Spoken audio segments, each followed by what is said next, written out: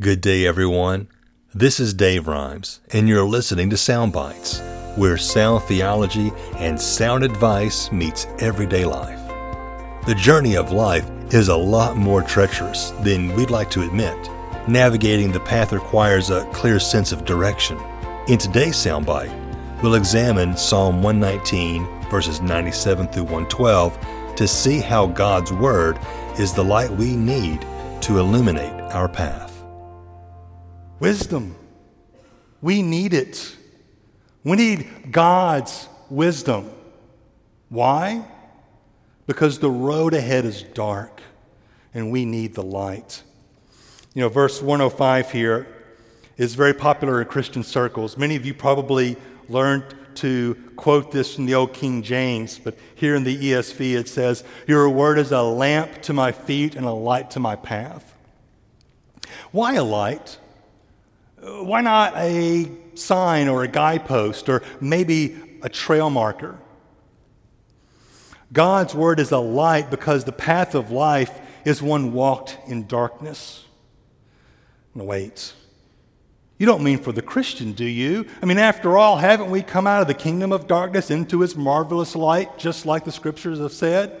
Well, spiritually speaking, yes. That is exactly what happens when we receive God's grace through faith in Jesus for our salvation. But the world that we continue to live in is broken and marred by the effects of sin. That's why David includes this verse, I think. You see, apart from the Word of God, he can't see not one step forward. And neither can we. You know, when I play Minecraft with my girls, you can adjust the settings in the game so that you can decrease and increase your field of view. You can tell the game to render minimum chunks and you'll only see what's kind of around you. Or you can set it to maximum and then you can just look off into the far horizon. You know, that works great for gaming. That's not how life actually works.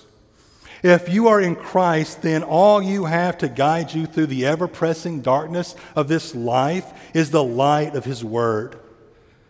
You and I don't get to see 5 steps ahead, much less the far-off horizon. The light shines where we need it. That's why it says that your Word is a lamp to my feet. That's all I'm seeing, this step and no more. And by faith in God's Word, I will take one more step. You and I have been conditioned to think that we can get it all figured out. We can plan out our lives, we can dream our dreams, and we can just lay every stone that we have to step on from now until we retire. That is not the reality the Bible paints. Please don't buy into that. That's why the Apostle John writes the letter to the church to remind them. There in 1 John chapter 1, he says, "This is the message we have heard from him and proclaimed to you, that God is light, and in him there is no darkness at all. If we say we have fellowship with him while we walk in darkness, we lie and do not practice the truth. But if we walk in the light as he is in the light, we have fellowship with one another, and the blood of Jesus, his Son, cleanses us from all sin." You see, we walk in the light because in doing so, we draw closer to God. And when we draw close to God, the path forward becomes clear. It becomes clear through the light of his Word.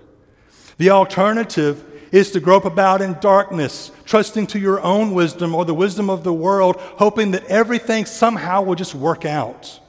But it doesn't always work out, does it? David himself is aware of this. I mean, he mentions his own sufferings there in verse 107. Why? Because the path of life is treacherous. He talks about circumstances so dire that it grieves him to the point of death. He describes the traps along the path meant to ensnare him. I mean, is it any wonder David loves God's law? He knows what's out there in the darkness. And he knows what it can and has done to him. Some of you know this all too well. You know what this life is like. Your journey has been hard, and you have the mental and emotional, maybe even the physical scars to prove it. You've come along life groping in the darkness, not knowing where you're going, and you're just tired. You're just tired. You don't know where you're going anymore. All you do is just blindly grope and grope and grope. You think you're on the path. You listen to someone's voice. They said, go this way. It was a lie. Where are you now? It's exhausting. You need the light of God's Word just as much as I need His light. I can't make it one step further as a Christian. You definitely can't make it anywhere as an unbeliever. Oh, my friend, you need this light, because this light points you to Christ. Because we can't make it by just groping by in the dark. We need God's law to make us wise so that our feet stay on the path, so that we can even see the path. But you know, the problem is not having God's law. That's easy. You can go to Walmart and buy a Bible. You can go on your phone right now, go to the App Store, go to the Google Play Store. You can download you any number of Bibles for your devices. God's law is easy to have. Problem is keeping it. Knowing God's law does only one thing. It shows us what a mess we're in. The Apostle Paul wrote this in his letter to the church in Rome. There in Romans chapter 3, he says, "Now we know that whatever the law says, it speaks to those who are under the law, so that every mouth may be stopped and the whole world may be held accountable to God. For by the works of the law, no human being will be justified in his sight, since through the law comes knowledge of sin." Well, if we can't be made right by keeping God's law, then what? Thankfully, that's where Jesus comes in. Again, we turn to Paul's letter to the church at Rome, and Jason read a portion of this earlier, but I just want to highlight here in verses 3 and 4 how Jesus fulfills the requirements of the law that we're not able to do. It says, "For God has done what the law, weakened by the flesh, could not do. By sending His own Son in the likeness of sinful flesh for our sin, He condemned sin in the flesh in order that the righteous requirements of the law might be fulfilled in us, who walk not according to the flesh, but according to the Spirit." We've seen that these verses and even this song, how essential the law of God is for our lives, how it gives us godly wisdom for knowing what is right and what is wrong.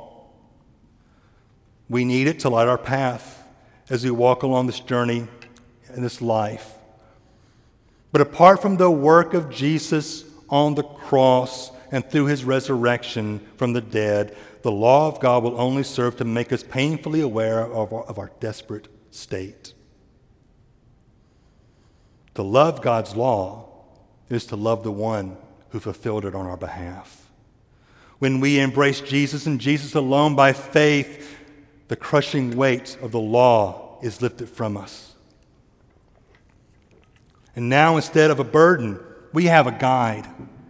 In Jesus, the law of God becomes an object of our affection and the source of our wisdom. Let's never forget how desperately we need the Christ-fulfilled law of God in our lives. So what do we do with all of this? The text gives us several takeaways, I believe, to apply these truths to our lives. For starters, we see that we need to be serious about keeping God's law. David talks about swearing an oath to keep God's law. In those days, oaths were serious business. They weren't to be taken lightly, and there were dire consequences for breaking an oath. It was a serious sign of your commitment. See, David knew that play acting wouldn't cut it.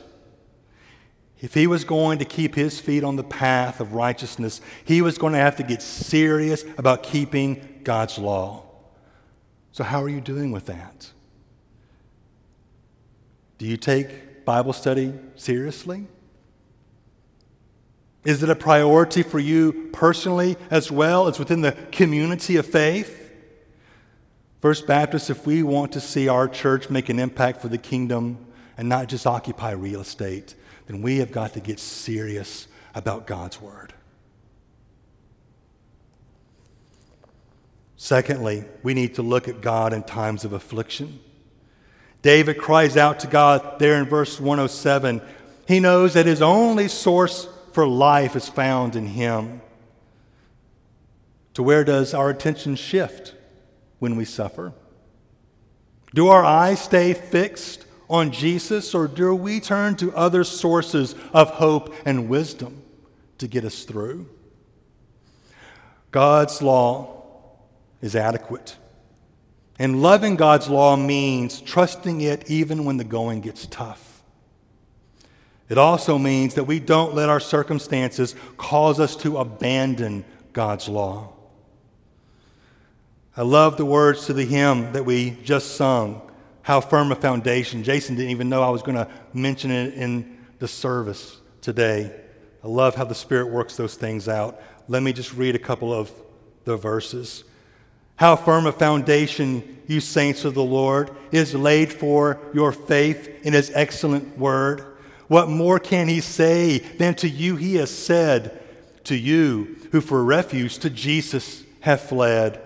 When through the deep waters I call you to go, the rivers of sorrow shall not overflow.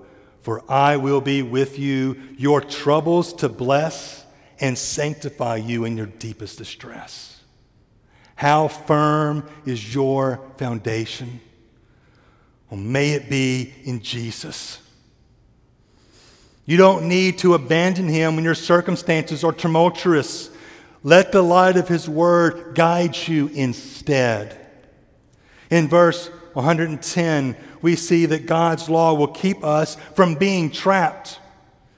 You know, nobody likes being duped, scammed, lied to, or manipulated. But the wisdom that comes from God's law helps us to avoid the pitfalls and the snares laid for us by the world. If you know God's law, you're able to see those trouble spots on the path and to avoid them. And as we walk that path, we need to find joy in God's law and pass it on. There is no greater inheritance to give your children and grandchildren than a legacy of faithfulness to God and his word. Is Sunday morning marked by drudgery? Everyone grumbling and complaining, mom and dad murmuring under their breath as they have to get everybody up and breakfast and get dressed. And where's my shoes? I can't find my socks. Where's your Bible? Where did you have it last? Just get in the car. We're going to go to church. Or is it marked by joy? I didn't ask you if Sunday mornings were easy. I know they're not. That was a verbatim quote from my house, all right? I asked you, are they marked by joy? Parents, do you want to help shut the church's back door and keep your kids engaged in their faith beyond high school?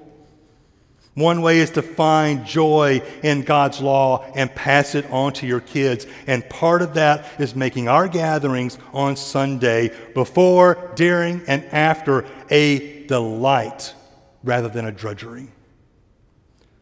I know it's not easy. Mom and Dad, we're here for you. We want to help you in that. And goodness, if we're going to pull all of this off, then we're going to have to set a pace of endurance on our faith journey. The road ahead is long and difficult. As I said before, apart from the Word of God, we can't see where we're going. That makes for a frustrating road trip, doesn't it? Long, difficult, and the point between A and B, complete mystery. I mean, there's not too many people calling shotgun for that trip, are there? But that is the journey you and I are on. If you and I are going to make it to our destination, then we're going to have to set a pace for endurance, meaning we need to incline our hearts to love and keep God's law until the very end. Tomorrow, we'll have the opportunity to say our final goodbyes to Mr. Carl Merriweather. In this church, the name Merriweather is practically synonymous with endurance. Most of y'all know Mr. Carl was a proud sailor. And in those last months, it pained him to have to be helped into his seat. But you know what? He was going to be here if he could. Why? Because he hadn't stopped running. Some of you can't even be here but once every 4 to 6 weeks. I'm concerned for you. Look to someone who is running with endurance and try to match that pace. Because that's a pace that's going to get you to the end of the line.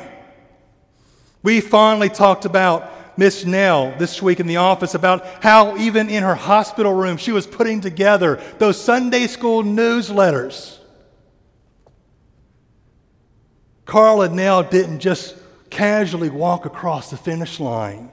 They sprinted all the way to the end. I mean, physically, their bodies couldn't even get out of bed at the end, but spiritually, they were still running. That's the kind of endurance I want for my life. That's the kind of example I want to set for my family. To never give up, to keep that pace of endurance.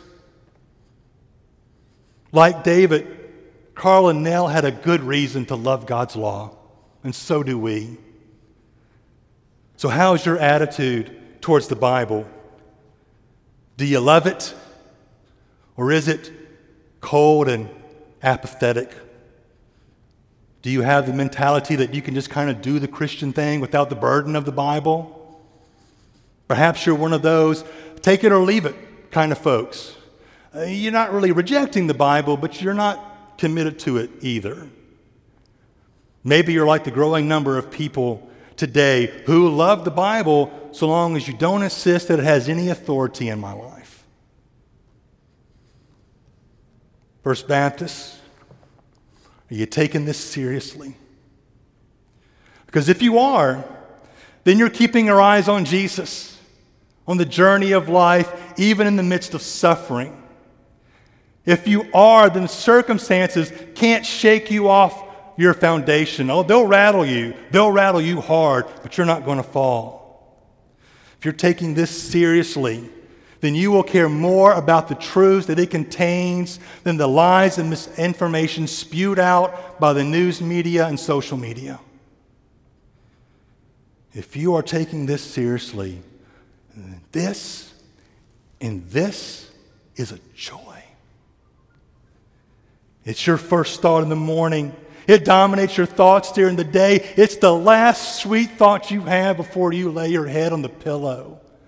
And it drives you to be gathered together with others who love this too, so that you can share in their joy. If you are taking this seriously, then you're in it for the long haul. No tapping out when things get a little dicey. And you're not going to just sprint for a little while and just have a stroll for the rest of the way. You're not going to let things like school and marriage and having kids and changing careers and divorce and illness and retirement cause you to quit the race. You're going to keep going. You're going to endure, and you're going to finish strong. Dear friends, let us be wise. The world beyond these doors is dark. We need this. We need its wisdom. We need its light. So I invite you to fall in love with God's Word all over again. If you're not a believer, then this is an invitation to fall in love with the one who fulfills this, every bit of it on your behalf.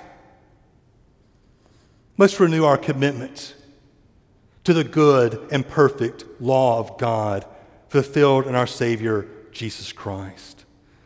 Let's be a church, First Baptist, that is marked by a love for this. Thanks for listening.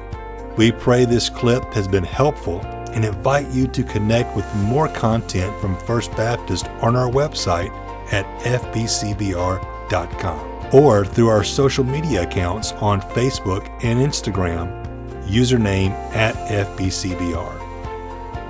Until next time, let us keep looking to Jesus, the founder and perfecter of our faith, who for the joy that was set before him endured the cross, despising the shame, and is seated at the right hand of the throne of God.